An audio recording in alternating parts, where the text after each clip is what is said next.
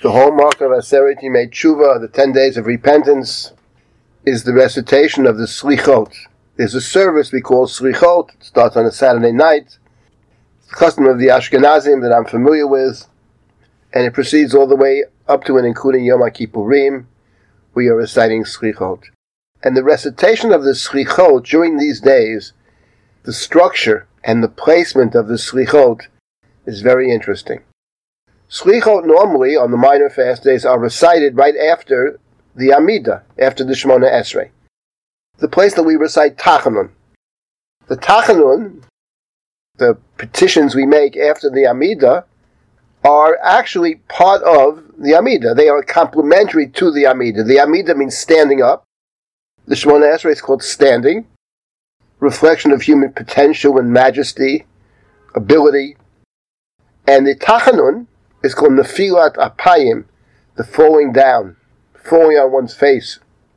And that reflects the limited understanding that humans have, limited opportunity, the finiteness of the human experience. But it's connected. Those two things are connected. What's striking about the 10 days of repentance, and the Selichot that's recited even before the 10 days of repentance, is that they are recited as a separate service. In fact, when one looks at the structure of the Selichot service, one is struck by the fact it begins with a set of verses, and the verses contain key words. For example, it begins with the words in various forms, l'hishtachavot, to bow down. Because we know that in the Amidah, we are directed to bow down in the beginning and to bow down at the end. L'hishtachavot.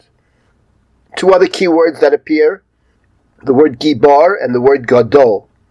We start the Amidah, the Shemona Esrei, with Ha'el HaGadol, HaGibar v'Hanorah. Gadol is essentially the first blessing, which relates to Abraham. The second Gibar, Gvura, is a term that we think of in our tradition in conjunction with Isaac. And those are two terms that appear prominently in the verses that we read before we get to the heart and soul of the Selichot, which are the attributes of God's mercies, preceded by various compositions. The expression Mikom Mocha, who was like you, which appears at the end of the central of the first three blessings, Mikom Mocha Baal Gvurot Midomelach, is found several times in the verses we recite in Selichot. And finally, at the end of these verses that are recited as introduction to Selichot, we have the mention over and over again of God's name. Haneshama lach, v'aguf shalach, Hashem aseh l'man shemecha. The heart, the soul is yours, the body is yours. God, aseh l'man shemecha, for your own name. Asanu al shimcha Hashem, aseh l'man. We've come to approach you in your name. Do for the sake of your name. Bavur shimcha. Over and over again, Shem Hashem, which of course, that's the third blessing of the first three. Atah kadosh v'shimcha kadosh. You are holy and your name is holy.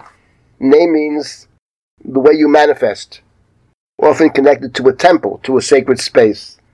So the Selichot service actually begins with verses that parallel the first three blessings of the Shemona Esrei, and the Selichot service ends, after we make our petitions to God, it ends with the words Shema Kolenu. Typically open up the ark, Shema Kolenu Hashem Elokeinu Chus v'rachem Aleinu. Shema Kolenu, hear our cries, hear our voice. That's the way we end the petitions in the Amidah. The daily petitions are specific. We ask for wisdom, we ask for health, we ask for forgiveness, a just society. We ask to be able to make a living, parnasa. And at the end of it, we have a catch-all. Shema Kolenu. All the things we didn't ask for, didn't think of, didn't realize are important. Hear our voice. Have mercy on us. And that's how Shema Kolenu appears at the end of the Selichot service. So the Selichot service actually are an additional service. And what's striking about this additional service, the heart and soul of which, of course, is the statement, Hashem Hashem Kerachum V'chanun, the Selichot service, a separate service. But when is it recited? It's not recited in conjunction with the other service. It's recited typically before the other service. So it's a service, one might say, has its own time. Has its own time. It's interesting that the Talmud has a famous statement that when Moshe is appealing to God to forgive the people after the sin of the golden calf, Hashem Hashem kerachum v'chanron, so it says that God called out, Vayikra b'shem Hashem, Vayavar Hashem al panav, God passed by, Vayikra, and called out. So the Vayikra is not clear who's doing the calling out. Is Moshe calling to God when Moshe sees God present? Or is God calling out? So one view in the Talmud is God is calling out.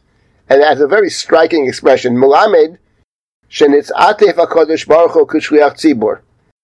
Vayavar Hashem al panav, that God covered panav, taking to mean God's face, midrashically. God covered God with a talus. The shliach tzibur is wrapping himself with a talit.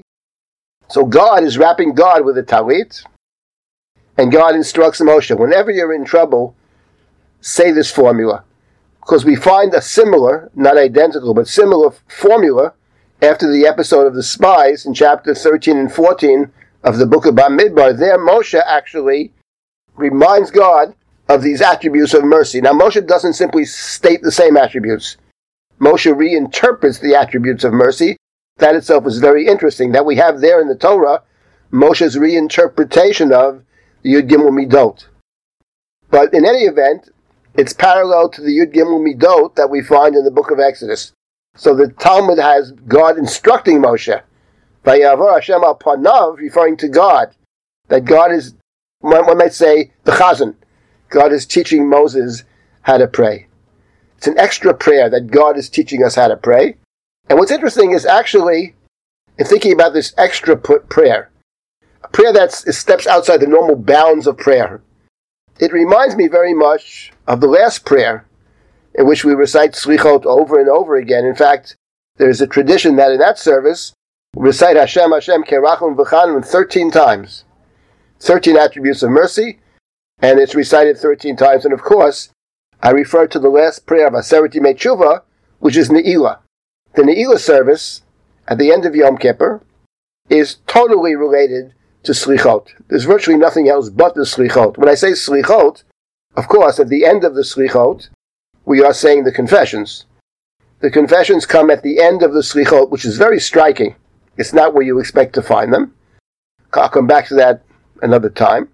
But that's the Selichot service. What is the time of Ne'ilah? The extra prayer. Extra prayer that's recited on fast days. But in our calendar, we only say Ne'ilah on Yom Kippur. We don't say Ne'ilah on Tisha B'Av, which is very striking. And we don't say Ne'ilah on the minor fast either, because they're not full fast days. So we have one day in the year where we're saying Ne'ilah. When is Ne'ilah recited? In the Talmud, there's a dispute about that. Whether it's recited towards the end of Yom Kippur, or whether it might even be recited after Yom Kippur is over. That's a dispute in the Talmud. Our practice is to recite Ne'ilah before Yom Kippur is over. Our practice is also to, the practice certainly of the Ashkenazic practice, the authentic Ashkenazic practice, was to start Ne'ilah during the day, but even if Ne'ilah goes on past sunset, almost to the end of the day, stars are out, that prayer that's recited, that Ne'ilah service, contains the priestly blessing. Now nowadays there are different practices. What happens if Ne'ilah goes past sunset? Do you recite the priestly blessing in your service? The priestly blessing was recited in the daytime. It's not recited at night. I actually checked with the German Jewish traditions, and they keep the traditions very well, and they have priestly blessings no matter what time they finish, even after the sunset, because the point of Ne'ilah is that Ne'ilah is a prayer of the day. Even if you say it at night, it's part of the day service. One might say Ne'ilah is a prayer that's above time. It's an extra prayer. It's a tefillah yetera. It goes beyond the normal bounds of time, day, night. It is a very special prayer. And the Selichot, the idea of Selichot as a prayer that transcends time. It's even interesting to note that the practice is that the one who leads the Selichot service always wears a talit. Now the Selichot service is typically recited at night, before the morning, before the sunset. It's recited the first night of Selichot at midnight. So in many communities, when you have an evening prayer, even the chazan does not wear a talit. But for Selichot, every chazan wears the talit, no matter when you say the Selichot. Because the Selichot are operating in a different way. They're not trying to fit into the normal routine of morning, afternoon, and evening. The Selichot are transcending time. And it's interesting to note that it's true of Selichot, it's true of Ne'ilah. It's a period in which we think of prayer as transcendent. We're trying to transcend our own experiences. We're trying to put ourselves in a different place. And the Selichot are a means to that end. Later on, we'll discuss another way in which we transcend our own experience, and that is in terms of the service of the high priest on Yom Kippur. The service of the high priest on Yom Kippur is not just a service, we say words. The service of the high priest on Yom Kippur is one of the few examples we have in our tradition where we actually reenact an experience. We put ourselves there. We may be where we are now, but actually when we're praying on Yom Kippur, in the Musaf service, we actually are transported to the temple. So it's the idea of entering into a different world. Prayer is entering into a world of prayer. Prayer transports you to a different place. The Selichot, among other things, are intended to transport us to a different place, to a different time.